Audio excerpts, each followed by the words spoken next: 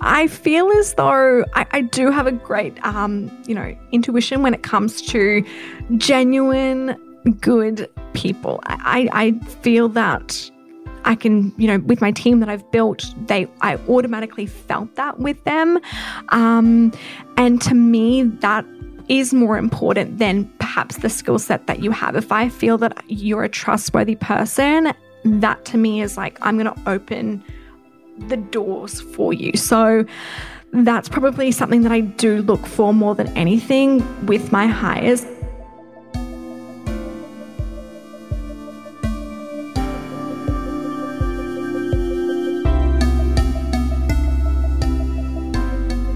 I'm Alison Rice and welcome to Offline the podcast. These are honest conversations about true self with the people behind the Instagram accounts and the teachers who help us on our way.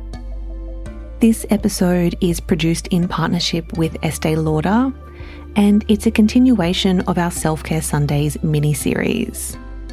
I sit down with some of the brand's inspiring ambassadors and friends to have an honest conversation about their careers, businesses, life on the other side of the filter, fashion, beauty, and today, confidence. What does that word mean to women? And what does having more of it actually help us to achieve? So if you already adore following women like Pip Edwards and Eleanor Pendleton, Estee Lauder and I hope you enjoy getting to know them on a deeper level. You can find more episodes from our partnership in season 3, 4, and 5. My next guest is a new friend of the brand's, and she's someone I actually hadn't met before. Gab Waller is one of Australia's most exciting young entrepreneurs. She's taken her unique talents for styling, customer service, and deep relationship building and turned them into a global product sourcing service. Gab is on speed dial for some of the most followed women on the planet, securing their must-have, sold out, or yet to be released pieces. In her own words, she's a treasure hunter. Her celebrity client roster sounds a bit like Rosie Huntington-Whiteley, Hailey Bieber, and Lily Aldridge, and that's just the ones she can name. Now, I know sometimes fashion can feel a bit fickle, and I think we're all waking up to the way we consume it, but there's no denying that it gives us the one thing we need to show up as the best version of ourselves: confidence. In this episode, I asked Gab to share more about that. How has she seen fashion change a woman's perception of herself? She also shares her breakthrough moment, why it's important to push through rejection, how she's thinking about scaling her business, finding and building her support team, how to develop deep relationships with clients and brands, the lessons she's learned the hard way, and how she's thinking about circularity in our need it now consumer culture. I hope you adore this honest conversation. Here's Gab and I for this special Self-Care Sundays episode in partnership with Estee Lauder.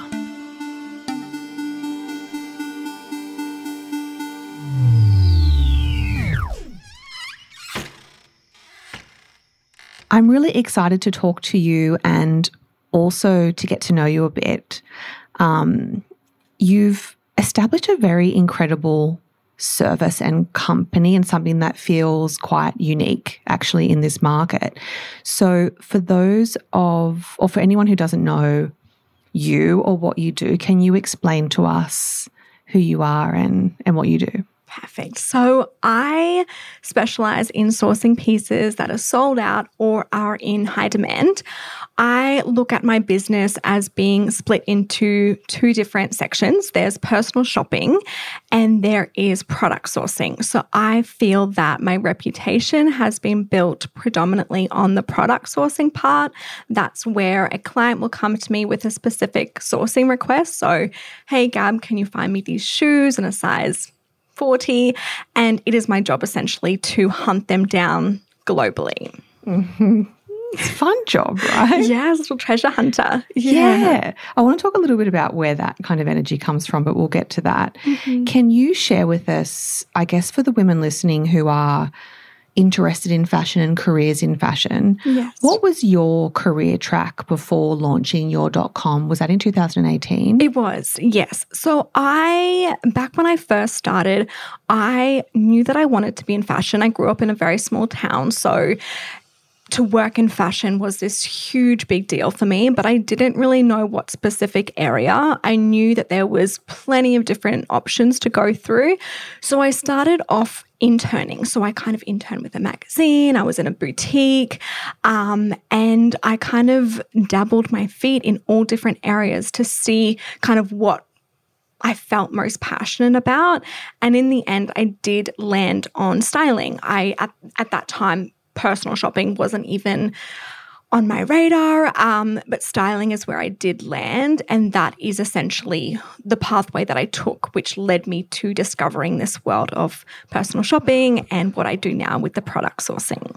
Because I feel like, a few years ago even, I don't know, 5 years ago, personal shopping, it feels like a real luxury. Yeah. Like, what do you find in terms of clientele? And maybe if you go back a little bit to when you were styling more and then moving into personal shopping, yes. What's the shape of the client? Are these women who just don't know what to buy, or are they women who are very specific about their taste and want you to go out and source that stuff for them? Yes. So I would say my clients, 9 times out of 10, are specific with what they are after. So they have, an upcoming event, they've got the outfit planned, but they're missing the shoes, and they know what shoes they want. They just are unable to locate them themselves. So I feel that my clients know their style. It's not my job now to style them. I realized when I was in styling that although I'm grateful for that opportunity and it leading to where I am now, I never felt passionate about it, like what I feel now with my job. But secondly, and surprisingly, perhaps, I never felt confident styling other women. Like I feel very confident styling myself. I have my style aesthetic down pat. But when it came to physically being in a room, although I, perhaps put myself out there and paved through that fear, I never really felt confident doing it. So that is why I feel when with my line of work now, 9 times out of 10 clients do know exactly what they're after, and it's my job simply to locate it for them. So it's kind of flipped the switch on that. I've always wondered about styling and stylists in that how do you put, and maybe this is why it was hard, is how do you put space between your personal aesthetic and what you see for them? Like, this would look so good on you, and how they see themselves. Is that what was challenging about it? Absolutely. That is, it's summed up in a shell. I feel that when I went into a room and was going to style someone, I didn't want to just make everyone like Gabs. That's, and I didn't really know how to discover other people's styling and style them their way. I know how I style myself, and that's kind of the challenge and the barrier that I faced in the styling world. Yeah. Because a bit of an aversion when you don't like a different style. Yes, I agree with that. Let's talk about, I guess, the breakthrough moment for you and your business. Yeah. So for anyone who doesn't know, you sourced an old Celine coat for Rosie Huntington-Whiteley, and she put it on her Instagram, thanking you for it. How did that come about? How does one get connected with Rosie? Yeah. So would you believe it is pretty much 2 years to this day next week when she posted it on her Instagram? I know. So it's crazy how time flies. But basically, I was 6 months in on running my business, and in December of, it would have been 2018, December 2018, Rosie posted on her story saying, "Can anyone find me this code? I'm looking for this code." And it was funny because Rosie's fans even created Instagram accounts saying or hashtags, help Rosie find the code. Oh my God. Yes, it was so much dedication. And I remember seeing that post, and I knew that a boutique that I was previously speaking with in Denmark had the code. So I said to myself, I'm 90% sure I can get that. But how am I going to contact Rosie? If I DM her, she won't see it. So I left it, and it was about a week or two later, a mutual friend of ours that's in the States messaged me and said, like, hi, I'm speaking with Rosie. Do you think you can get her this coat? Like, my friend had seen what I was up to for the past 6 months. And although like I had, maybe 1,000 followers on Instagram, I was very tiny and I was wasn't even well known in Australia. I had very small amount of clients here, but I responded and I said, yes, I think I can. And she said, great, DM Rosie. She's going to keep an eye out for your message. I DM'd her, and that's how it all unfolded. It's amazing. I've heard she's one of the kindest, sweetest, absolutely nicest. And this is the thing, is like, it doesn't matter how big you get. I think your moral code and character remains, but that doesn't surprise me that she would like keep a lookout for your absolutely. DM. And the fact that she did post it on her stories and her feed, she had no obligation to do that. And I've said to her many times, like, you changed the direction of my life by doing that. And I get goosebumps thinking about it because like, it was life-changing. Yeah. That's huge. People, I mean, I guess I don't know what it would be like to have that type of influence, but there would have to be a consciousness about those decisions, I think, to say, like, who am I going to lend my name to and my platform to? So, I mean, I guess I see that as a credit to you and your service and your hard work, because she must have been really impressed. Oh, thank you. Yes. Deserving. I hope so. Thank you. So you obviously work with the likes of Rosie, but also other big names like Hailey Bieber and Lily Aldridge. Do you mainly service celebrities and kind of top tier fashion clients, or could literally anyone work with you? Anyone. Yes. It's always been very, very important to me from day one. And I feel that this is who I am personally. So it only makes sense to bring it into my professional life, but I am inclusive to all. And I'm so, strong on that if it's a client, a 21-year-old client, and she's purchasing her first Chanel bag, or it is, a high profile celebrity, I will treat them the exact same. And my clients know that. It's kind of something that I've been, known for now. And I'm very proud of that, because it's a trait that, like I said, I hold personally, and it just comes off naturally in my business. Yeah. Is there a bit of a rush though when a high profile name comes through? Like, that must be quite surreal to be like, oh my God. I mean, it definitely, I do have those moments, especially because, like I said a bit earlier, I'm from a small town. I'm this random girl in Australia. I wasn't known in Australia, let alone internationally. So when these names do reach out to me, it's that moment of, my gosh, like, this is happening to me. So yeah, I don't think that will ever get old, and it's something I really, really appreciate. Yeah. Like, I'd be like, oh my God. So tell us then how people actually work with you, because I read that it's a lot through DM, which I thought was kind of interesting as a business model. Yes. So the business has been built on Instagram. There's a number of reasons for that, but I like keeping my communications on Instagram. Number one is I do have a team that helps support my inbox, because we do receive hundreds of requests a day. Wow. So it is quite hectic, but we have introduced a really great procedure to keep that all under control. But I found that when I was receiving requests through email or through WhatsApp or through text, it was challenging for me to connect with the client, because I couldn't see them. I may have known their name, but for me, I'm really personal with my clients. So I like to instantly know who they are, where they're from.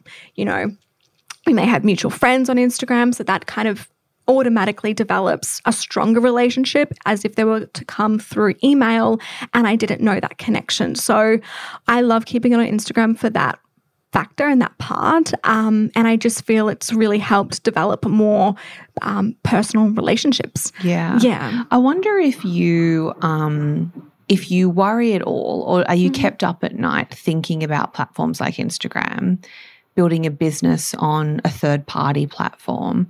I guess I wonder, do you think about how it scales outside of that platform, or like, I don't know, part of me is like, I'd be thinking, what if Instagram just shut tomorrow? Down. Yes, yes. I mean, I definitely have a strong database outside of that with all of my clients' details. So, you know, touch wood. Yeah. Goodness, I mean, it's a scary thought, absolutely.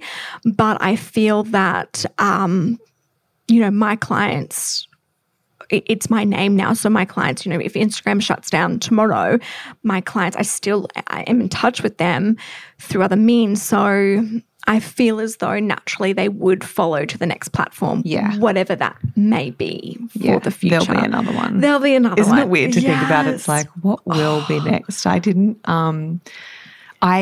I don't have a TikTok account. I was about to say TikTok, yeah. But I have the app, and I, you know, sometimes have a bit of a late night scroll. Yes. And I think it's one of those things where maybe it's our end of the industry. It's hard to know how to be on there. Oh my God, do you know what I mean? I've got ideas, but I'm like, I don't know if I'm comfortable on there. But like TikTok's one, but there'll be something, won't there? I actually just got invited to that Clubhouse. Oh my goodness, what is this? Okay. Because I've seen the name a few times now, and they're like groups, and what is it? So I haven't had a proper play because I literally got an invitation and then downloaded the app on the weekend. Yes. And so I haven't actually been in there properly. But from what I can see, it's audio-based only conversation. So it's basically like, if you think about old school chat rooms before everything else, it's like chat rooms but audio. So you kind of listen to conversations, people moderate conversations about different things, but it's definitely more of a networking app than I think like a social media. Like, it's not visual, obviously, so you can't see people. Yes. It feels to me a bit more like a younger person's LinkedIn. Okay. But you're actually kind of, so you can connect with, like, it gives you suggestions of who to follow based on what you do and what you're interested in. I'm going to look, and then they give you a notification when that person might be in a room discussing a particular subject. So it could be like VC, or like, you know, raising money. It could be marketing strategies. It could be spirituality. Oh my God. So it's quite cool. Yes. And I guess with anything, it's like, remember, I don't know if you do remember, but Pinterest used to be invite only. You'd know. In the beginning, you had to have an invitation to pin. Oh my God. And I think it's an interesting strategy of people, like the exclusivity, you just want to be on it. Yes. Kind of even more. But isn't that fascinating? Yes. Yeah. But anyway. I'm going to check that out. But it's true. I feel as though, I mean, I definitely have my eye on TikTok, but I'm the same. I have an account. And oh goodness, it's so addictive to just sit there scrolling.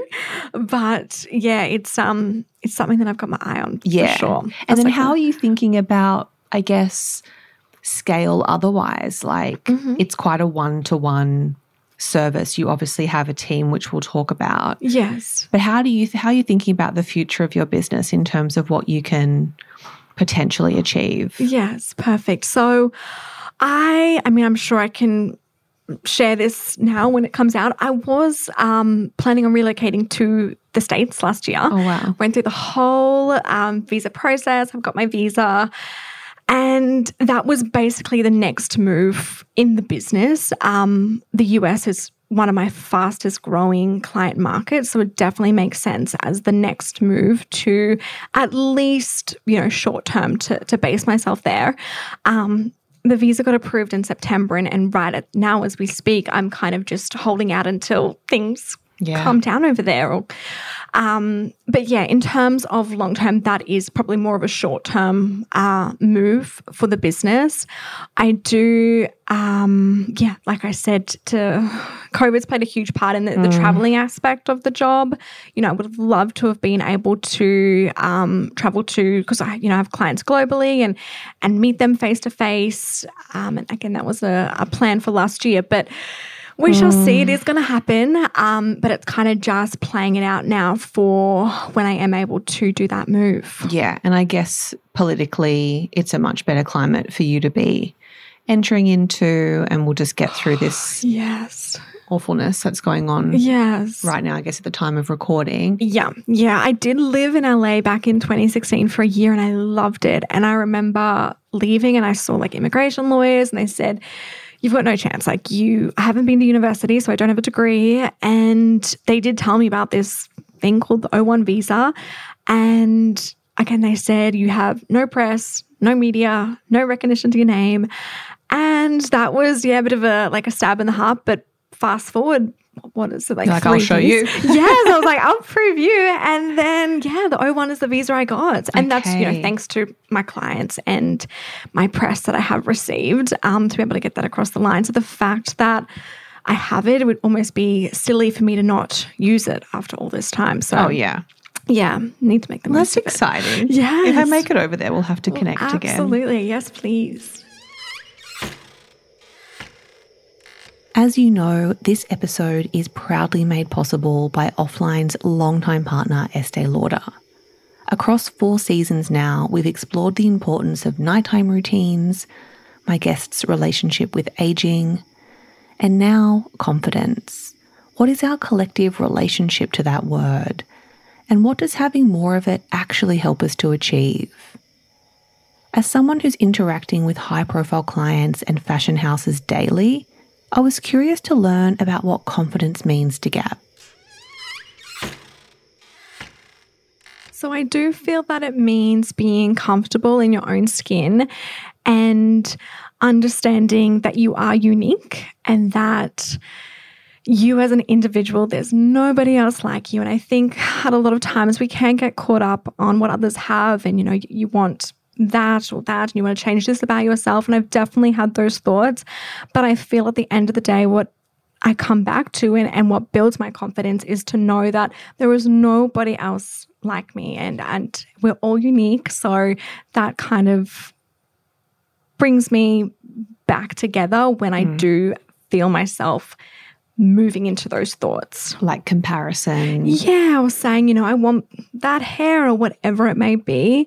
But just remembering that we're all individuals. And otherwise it would be really fucking boring. Absolutely. We want to be different. We want to be unique. So yeah. That's really nice.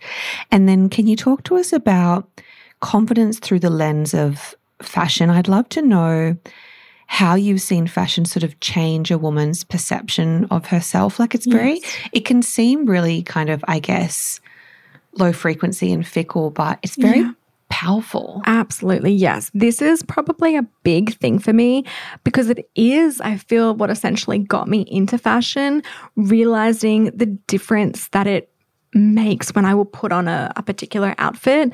Going back to my high school days and being in a small town, it was like it made me feel so good when I would find a special fashion piece, if it was like a dress, whatever it may be, that nobody else had, and I could, stand out and be different. And it was growing up and having those experiences that I felt that wow, fashion has this power to change how you feel and how you carry yourself essentially. I mean, a pair of heels, I may be in my flats and I'm going out for dinner that night. And as soon as I get changed and put on my heels and whatever it may be, instantly, my mood will boost. And I feel that, like you said, that's so powerful. I actually was admiring your shoes now. Oh, I love them. They're newbies. Very comfy. They are very comfy. Very special.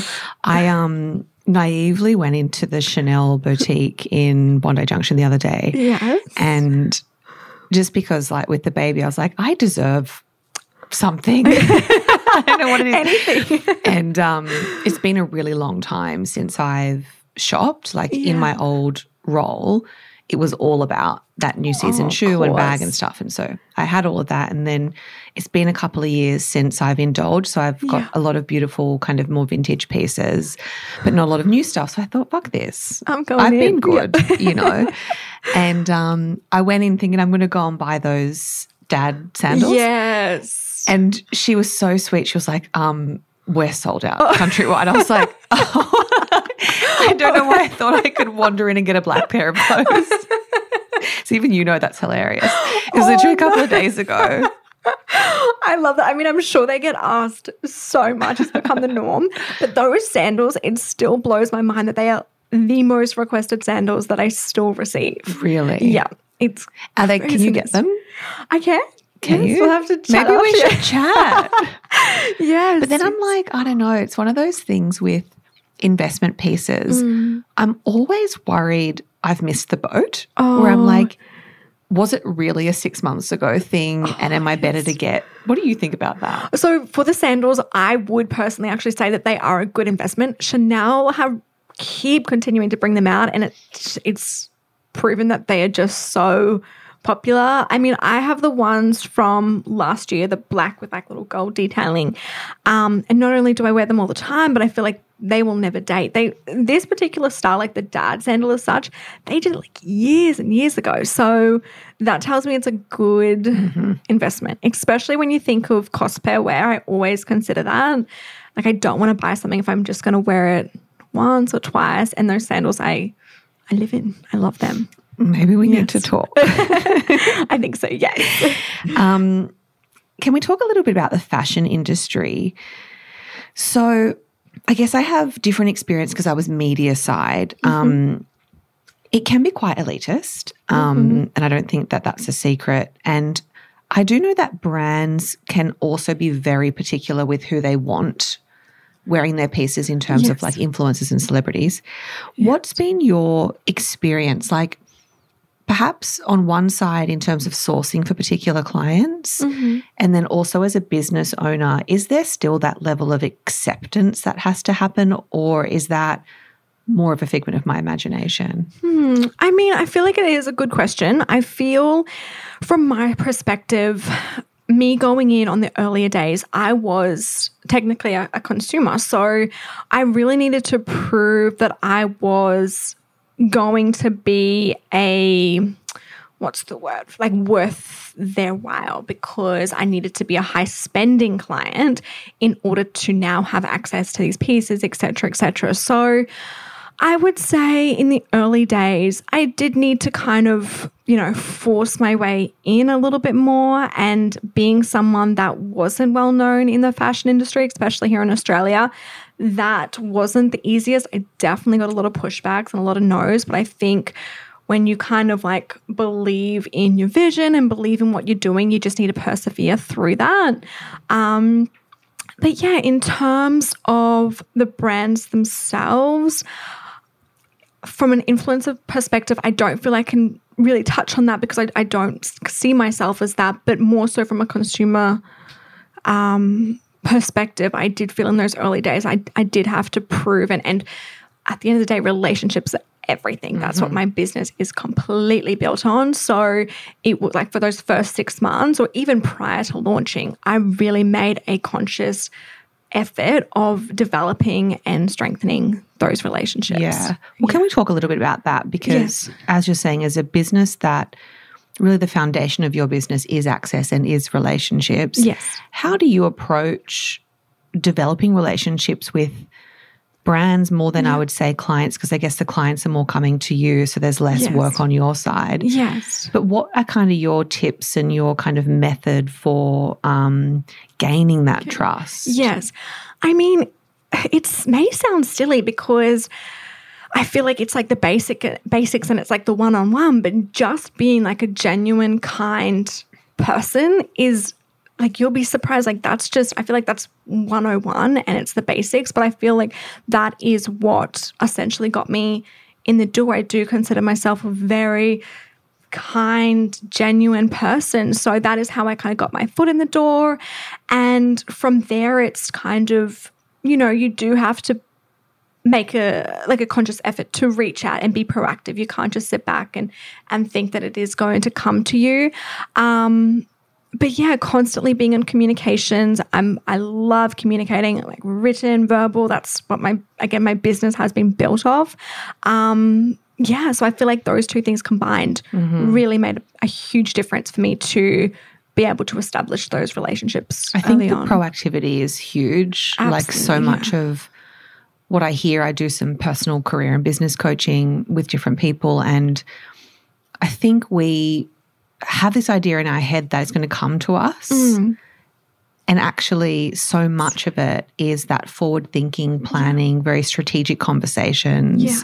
Putting yourself in front of people is really hard. Yes. Because that fear of rejection. Yeah. How have you dealt with rejection? Because I know now it's different because you're just getting no's on product. Yes. But in those early days when brands were just like, wouldn't respond or like, no, go away. How did you deal with that from a confidence perspective? So I feel that I don't know where it came from. Maybe it is just, it comes naturally to me. It's how I grew up. But I do have that personality. I'm very ambitious, and when somebody tells me no, it fuels me even more.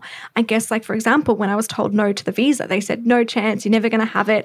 And every inch of me said, no, like, I'm going to get that visa no matter what it takes. So I think having that like desire and ambition to really push through the rejection, because I feel in life you're going to get hundreds of no's, but all you need is that one yes, and it's out there. I promise you it's out there. Like the rosy yes. The rosy yes, absolutely. Like if I had early on said like all these no's, all these pushbacks, and just kind of, fallen flat on my face and said, okay, well, if this isn't working, like that never would have happened. So it's just kind of accepting that it is going to happen. It may not happen. It may happen once or twice or hundreds of times, but you just need to keep pushing and believe in yourself, because you're going to get that one yes. Yeah. Yeah. It's powerful stuff. And I think it's like that's where the resilience comes in. Yes. It's not personal, but it feels personal. 100%. They don't know who you are. Yeah. They're answering one of 150 emails in the day. Yeah. You're just another one of those. So they're not thinking about you and your feelings, but I think we take it so personally, like it's a reflection of us or our character, our worth. Yes, I agree. When actually it's not. But it's hard in the moment, isn't it? I agree, 100%. The other thing I was interested to talk to you about is, I guess, discretion. I'm assuming, well, I know it plays a very key role in your business and I guess your reputation when working with really high-profile people. Yeah. How have you navigated the boundaries, and I guess where did you learn that, what I would call like executive presence of like knowing how to be with really high-profile people and how much you can talk about them and not talk about them and, publicize working with them versus not? Yes. I consider myself personally to be a very private person. I've always maybe it's a struggle. I've just always kind of struggled to put myself out there more. So I am very private when it comes to like my personal life, for example. So I feel that has just come off again naturally in my professional work. In the early days, especially, working with Rosie, etc., I always ask for permission on everything. Can I repost this? Can I, say that I sourced this? Can I do this? And I think that built the trust. And then now we just know it's, it's free reign. I can repost it. But yeah, I think it is absolutely, like you said, it's essential to my job. And I feel that it comes down to, again, having that personal relationship because they trust me and they know that I would never breach that or do anything out of line to damage that in any way. I think that could get to some people's heads pretty quickly.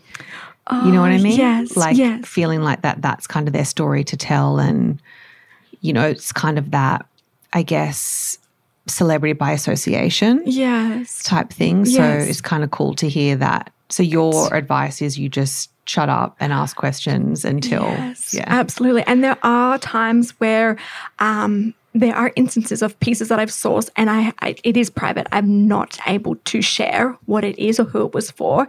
And that is just something that I'll forever keep close to me as something that's amazing. I was a part of that and am still a part of that, but I am not able to share it. So it is just something that it's just this line of work. Like you just have to be lip sealed. Discreet. Yeah. And I think we're all kind of re-exploring, well, I certainly am, this notion and concept of privacy and what do we want for ourselves and our businesses, and can our businesses actually be more successful behind closed doors than if we're constantly ramming it down people's, shoving it down people's throats? And I guess that's an interesting thing that I think we're going to be seeing more of in the next 12 to 24 months. I think a lot of people, perhaps through COVID, are withdrawing a little bit.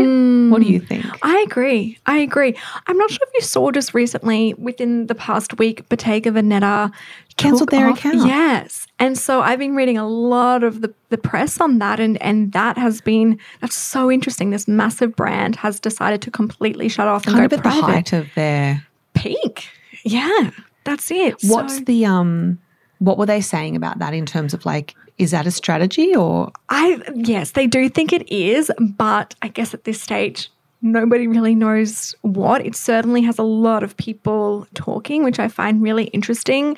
But I love Daniel. I feel like he is a complete genius. So there's a method to the madness. Yes. And I love also that his work speaks for itself. Like, it really is so powerful, because them shutting off their social media isn't going to affect their sales. Like, because that's what I wondered though. I was like, if you've got X amount of million followers, is that not like the direct sales channel to all of those people? Or is it strategically that by taking that access away, people want it more? People want it more. Yeah. Why are we so fucked up like that? That is a good question. Isn't that so true? What you can't have, you want even more. Yeah, that is the truth. I mean, that's half of what my business has been built on. That's exactly right. It's crazy. Tell us about global entrepreneurship, because of course you're based in Australia right now, potentially the US, but you have clients all around the world. Yes. How have you navigated starting a business and a global business, but also finding a team? I know I think you've got people in different countries, places, because obviously our time zone is just rubbish for anything. Yes. But how have you navigated that? Because do you have like small business experience or? Yes. So prior to this, no, I didn't. So I feel that every decision I've made has been something that has been, calculated, but I've really been like smart in every business decision. When I first started the business, I did maybe 2 weeks after launch have an assistant in Paris, Amory, who's still with me to this day. And he has been, the backbone. I think for me, something I've also semi-struggled with is it's my baby, and opening those doors up to other people and letting the team in has been so hard. And I'm so grateful right now that I do have a team of about 6 now that, I trust them completely, and they are just the absolute best. But I feel as though, if I could give advice to anyone, I probably made the mistake of holding out too long to make my first hire, because I was just so afraid. This is me. Yeah. Oh, it is? Yes. And then as soon as I just let go of that fear and bring my first girl on, like the weight off my shoulders, I cannot tell you how amazing that was. But yes, that has been probably something that was, looking back at the business, that was probably one of the most challenging parts of it. And finding the right people, I think, is really hard. How have you found your help? Sure. So I would say, I can talk how I met them one by one, but I feel as though I do have a great, intuition when it comes to genuine, good people. I feel that I can, with my team that I've built, I automatically felt that with them. And to me, that is more important than perhaps the skill set that you have. If I feel that you're a trustworthy person, that to me is like, I'm going to open the doors for you. So that's probably something that I do look for more than anything with my hires. Like this year alone, we've hired 2 new full-timers. Wow, and congratulations. It's amazing. And that's something that I looked for. Can I trust you? Yeah, because you can teach the rest. Absolutely. That's I'm definitely living proof of that this past year. So, yeah. Do you have quite, intricate training systems in that so much of your business is your name. Yes. And that's your reputation, and the way you communicate is a big part of your brand. Yes. Did you set down like communication guidelines of like, here's how we speak, here's how we, reply on email? Correct. And it is polished. Like I'm very OCD when it comes to communication. Like I said, I love written, I love verbal communication. So definitely when, so it was about last December, I brought on like a business manager, and she really helped me develop, like you said, communication guidelines. We have our processes and our systems so that it really is concise. So no matter if you're speaking to me or if you're speaking to one of my assistants, we're communicating the same way, the same language. And I feel that's been kind of essential to just building the trust even more with my clients, because I felt, especially as we grow, my biggest fear was letting go of certain parts and my team coming in, because there was a fear that my clients would say, oh, where's Gab? I want Gab. I want Gab. And that was just, I've definitely got a lot of advice from other business owners in that area, especially business owners where it's their name, Gab Waller, and so you expect to speak with Gab. But it's surprising, like clients, they really don't mind. My assistant is amazing. And so you're going to get the exact same level of service from her, or if you're speaking with me. So how do you divvy up the work now? Is there particular clients that you will only ever service yourself? Is that how it works? So I feel as though I'm still very actively involved with the client communications. If I could pick the most favorite part of my job, it is that I love speaking to clients all day, every day. So there's not as such any clients that are purely just mine. There are some that do prefer to DM me personally on my personal Instagram. And those communications will always just go through myself. But I would say about 80% of clients do go through the general gabwaller.com Instagram. And I would say, again, 50% of the time it's myself responding, and the other 50% is either two of my assistants, Grace or Aisha. And the clients always know who they're speaking with.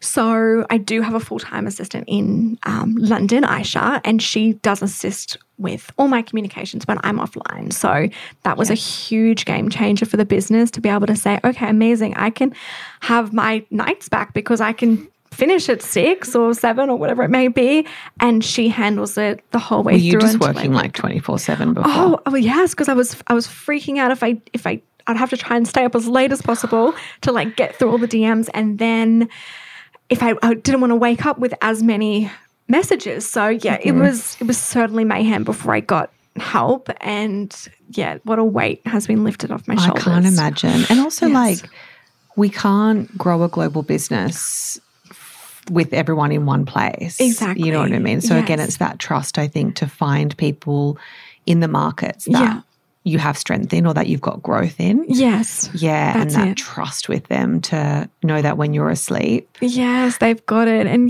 they're just like, with my team, I feel that we are also close, especially because, like you said, we're all based in different countries. So how do you manage that? And it's just maybe because we are a small team, it's easier for us now. But what do you use, like Slack or something, to communicate? So we have WhatsApp. We have a lot of WhatsApp groups going. And then for we do Zooms, or if we're doing video meetings, we'll do Zoom or Google Meet. Yeah. Google Meet I like. Okay. Yeah. WhatsApp. Yes. Talk to us about, I guess, the biggest lesson you've learned so far in business. And I always like it when it doesn't have to be like, I don't think anything's a failure. Yeah. But talk to us about something that, if one comes to mind, that's been like a hard lesson to learn. Does anything pop up for you? I always prefer those over the shiny, happy ones, because it's like we don't really learn that much in those situations. I mean, there's probably two parts. The one is that I briefly just touched on, where I made the mistake of holding off too long on making my first hire.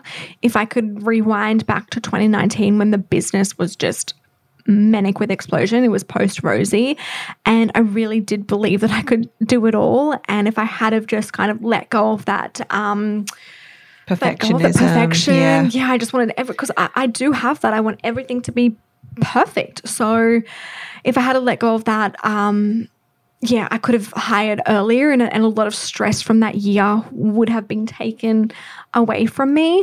And this is perhaps just one that's it's just because it applies to me. It may not apply to everyone. I guess everyone's businesses are set up differently and may not be too helpful for anyone. But I made the mistake, funnily enough, of waiting too long to switch to a company. I was a sole trader for so long. And if someone had told me 12 months earlier, hey, like you need to switch over ASAP. No, tax-wise. Taxed a storm. So that's something that I was just, if it could help someone. And again, you would have to get advice from your accountant. But yeah, I got slammed with tax, and it was it's a wake-up call, isn't it? Like, and this is the thing is, we don't know what we don't know. I was exactly the same. I had advice to stay as a sole trader for my first year, which I did. Yes. And then to be transparent, so everyone always wants to know like how much this stuff cost. Yes. I think it cost me about $1,300 to have my accountant set me up as a business. Yeah. And talk me through the benefits of that, because I was like, why? Yes. Do I need one? And then when she did the tax breakdown for me, I was like, yes, it is like game-changing. Oh my God. Yes. So that's really good advice. I think a lot of people wonder when is the right time to do that. So for me, it was 12 months. Was yours a couple of years? It was, yes. It was, I'd probably say a year and a half. Yeah. Yeah. But I could have done it a year and a half earlier and it would have made a nice little difference. But now we know. So yeah, that's something that is a big learning experience for me. Yeah. Yeah. Oh gosh. Yes. I feel for you. I know those tax bills. Oh, fun. Yes.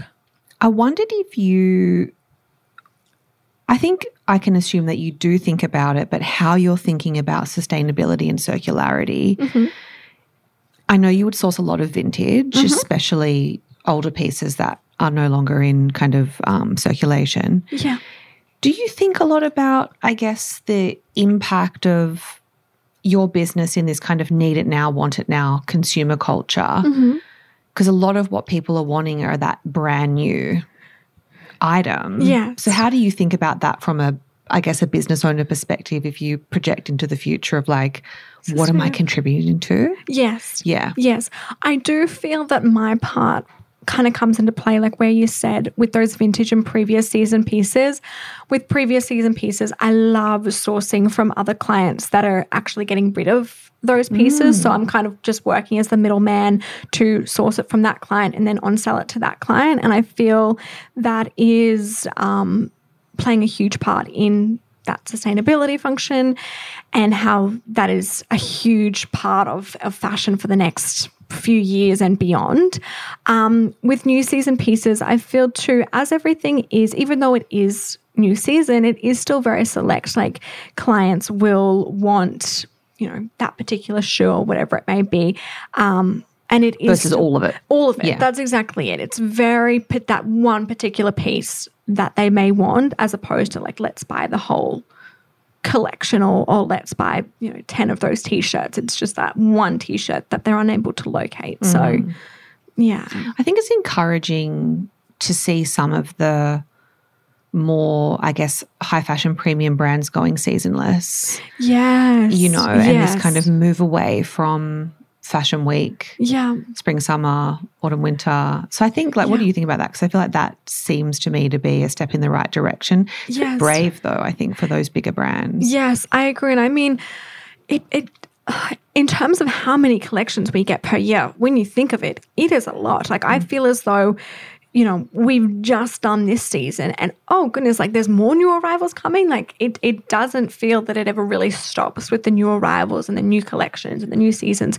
So I'm all for it. I think it's, I do think it's the right step in the right direction. Well, hopefully it keeps going. Yes, we shall see. I've got a few more questions for you before I let you go. I want to flip from fashion to beauty. Okay. Tell us about your relationship with makeup, because I guess that's another way that we present ourselves to the world that makes us feel more confident. Yes. What's your relationship with makeup? Perfect. So I feel with makeup, I've always loved a very natural look. I've never really thought I've been any good at makeup, which is probably why I do keep it nice and natural.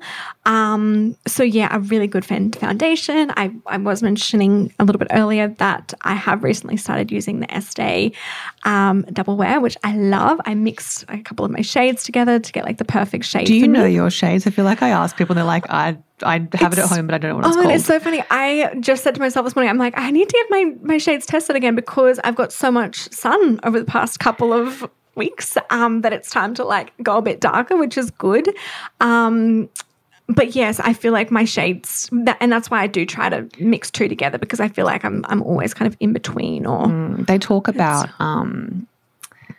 like having a foundation wardrobe, and I think that's quite cute in a way. It's true, yes. especially I think to your point in Australia, we don't actively, a lot of us don't actively seek out the sun to get a tan. Yes, yes. But we do kind of naturally. I mean, I feel dark now, but I haven't sunbaked the entire summer. Yes. So I think we do need kind of 1 to 3 shades.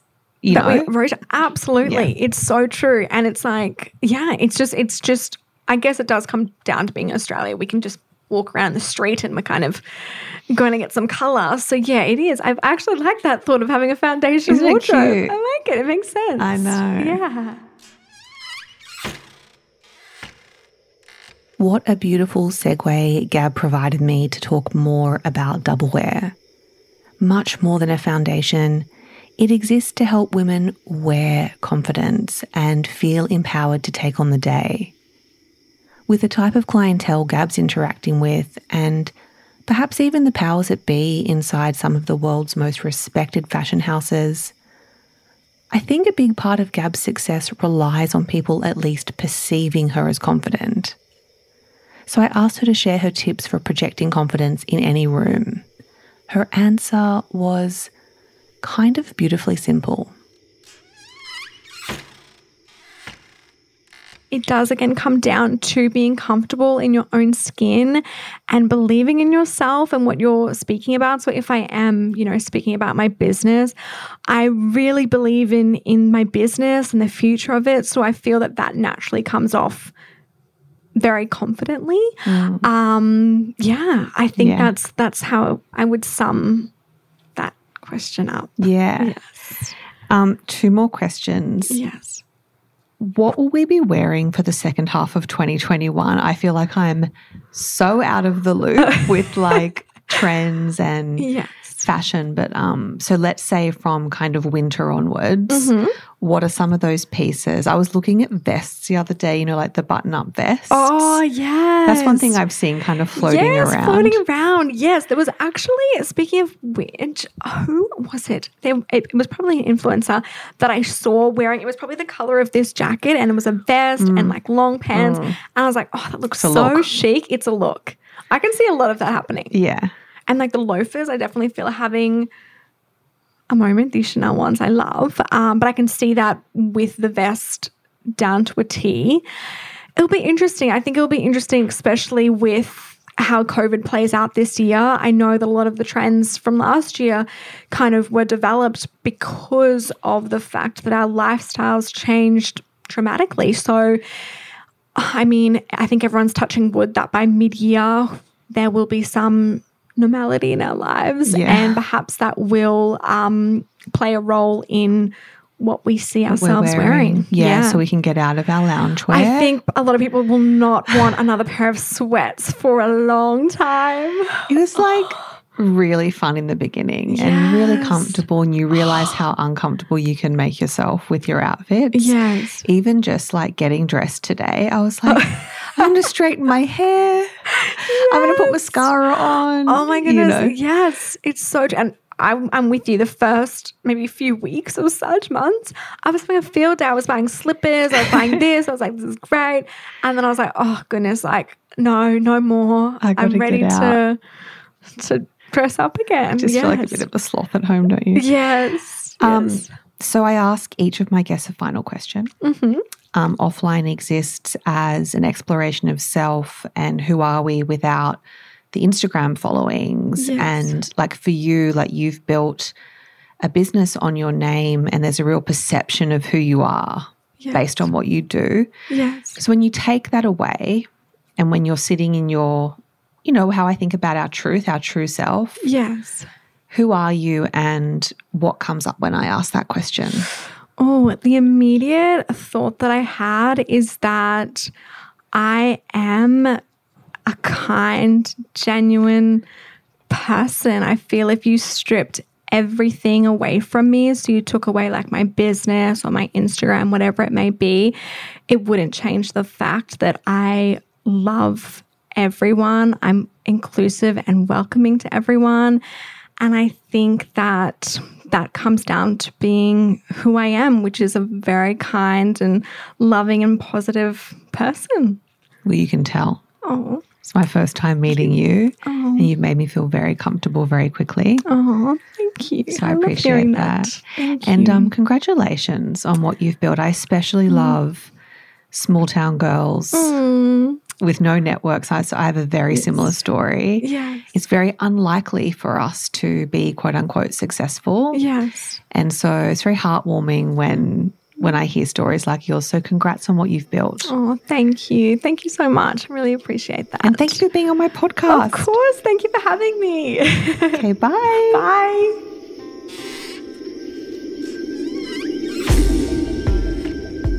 Thank you for joining us for this episode of Offline.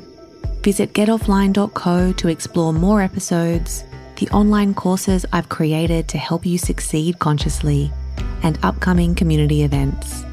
Follow getoffline.co on Instagram and me. My handle is Alison Larson Rice. Lastly, if you know someone who would benefit from hearing these honest conversations, please share Offline with them.